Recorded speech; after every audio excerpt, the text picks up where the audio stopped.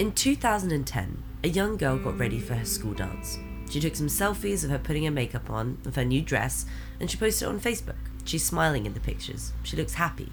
She looks just like millions of other girls across the world getting ready for a night out.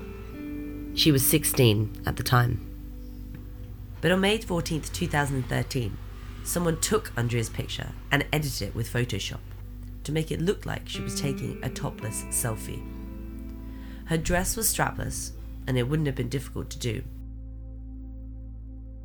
The online tormentor didn't stop there. They created a fake Facebook account using Andrea's name, adding her friends and family. Eventually, Facebook took down the account. But years later, the picture would show up again on different sites, maybe being used by someone else. Andrea still doesn't know. And unfortunately, Andrea is part of a trend. 1 in 5 children and young people reported that they had been cyberbullied, according to a recent survey of 5,000 children and young people carried out across 11 countries, including the UK. 1/5 of respondents said that it caused them to feel suicidal, and the majority felt that it was worse than being bullied face to face. According to data from the UK organisation Bullying UK, cyberbullying is continuing to escalate, with an estimated 42% of young people saying that they have felt unsafe online. Girls and young women are now spending more and more time than ever using mobile phones and tablets for social interaction, using text messages or social media platforms. And children as young as 8 are now connecting with one another using video sharing software. You can read a more detailed report of this on the IWI website, a report written by Helena Anon.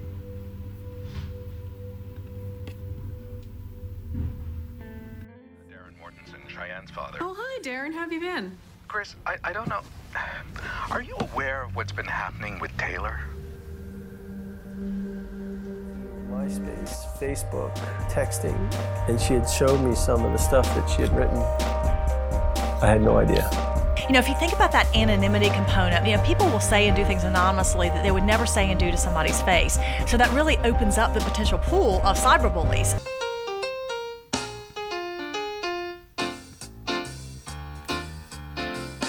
Online chatting, text messages and emails. This is how we check on social details. Try to be friendly, don't put people down. This is my advice, now spread it around.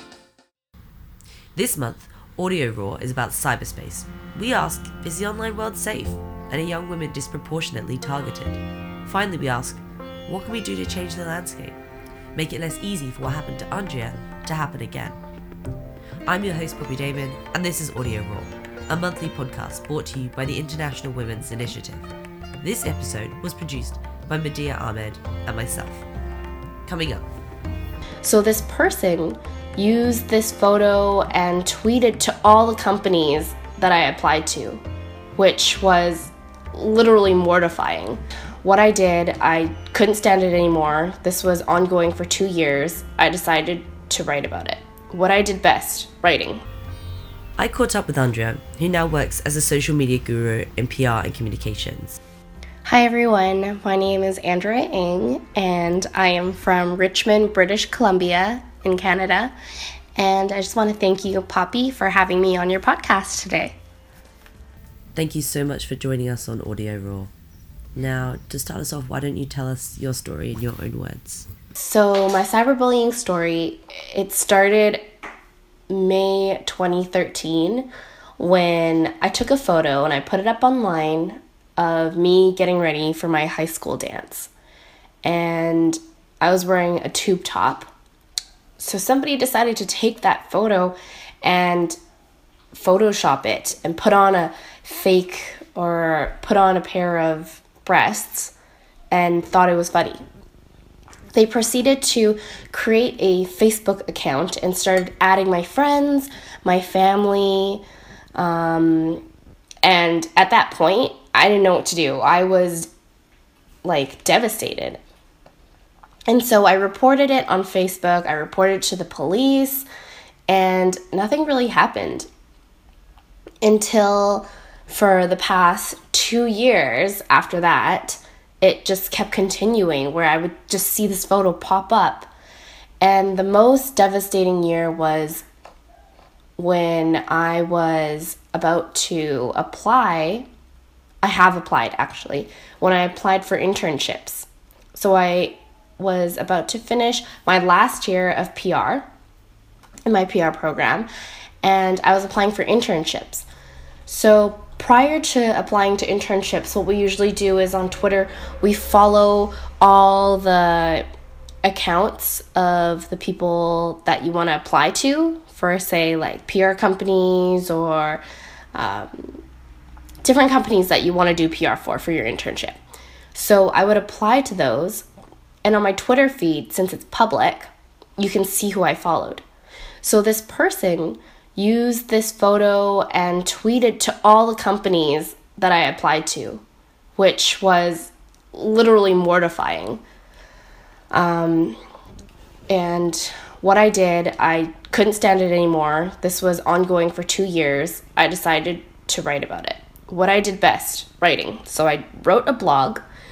No matter if nobody read it or everyone read it, I needed it to get out of my head, get off my chest, and for people to stop seeing this photo as if it was real.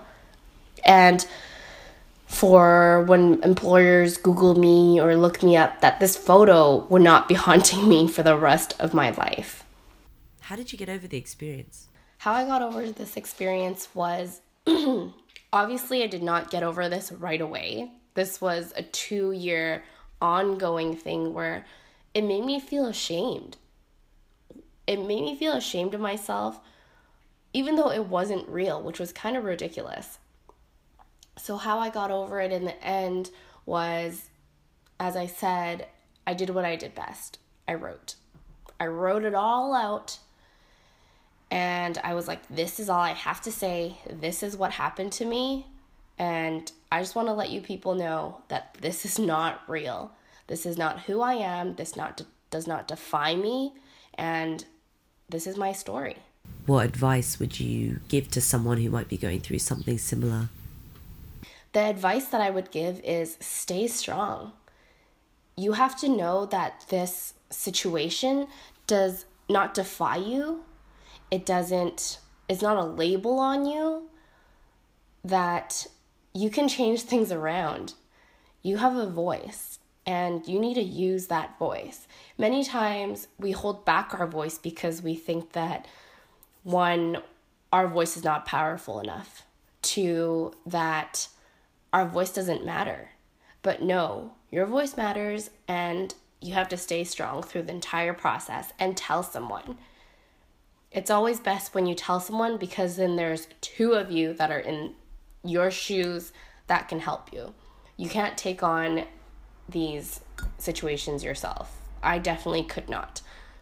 I tried and I knew I couldn't. So the people that I had behind me were my family, my friends. Tell us about what social media means for you. What is its true potential?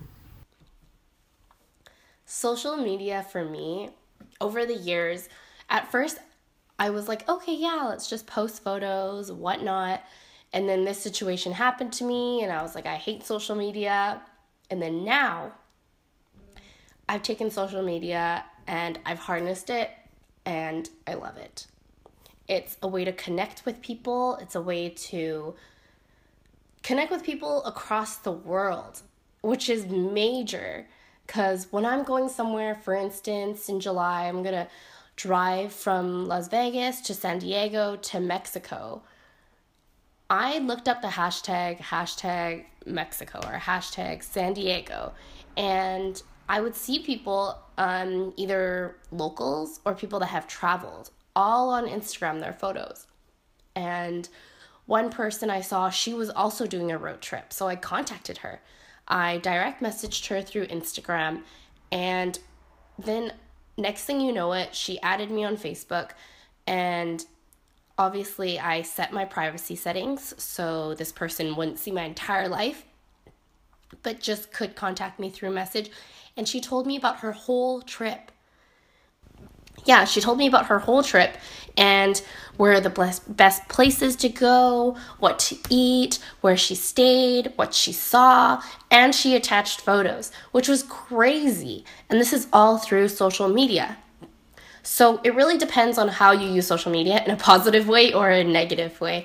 And so far, I am loving social media. What it means for me is connecting with people, and really harnessing the power of social media and using it wisely and properly.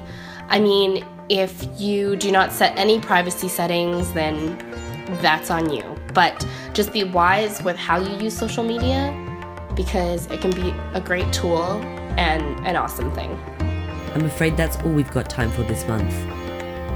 If you need any support or links to further information, I will include those if you are experiencing cyberbullying or someone you know. Make sure you reach out. If after all that you still want to get online, do join us on social media where we can carry on the conversation, share your stories. A huge thank you to Andrea. If you want to read her story in full, I'll include a link to that too. And please do join us next month. I'm Poppy Damon, and this is Audio Raw.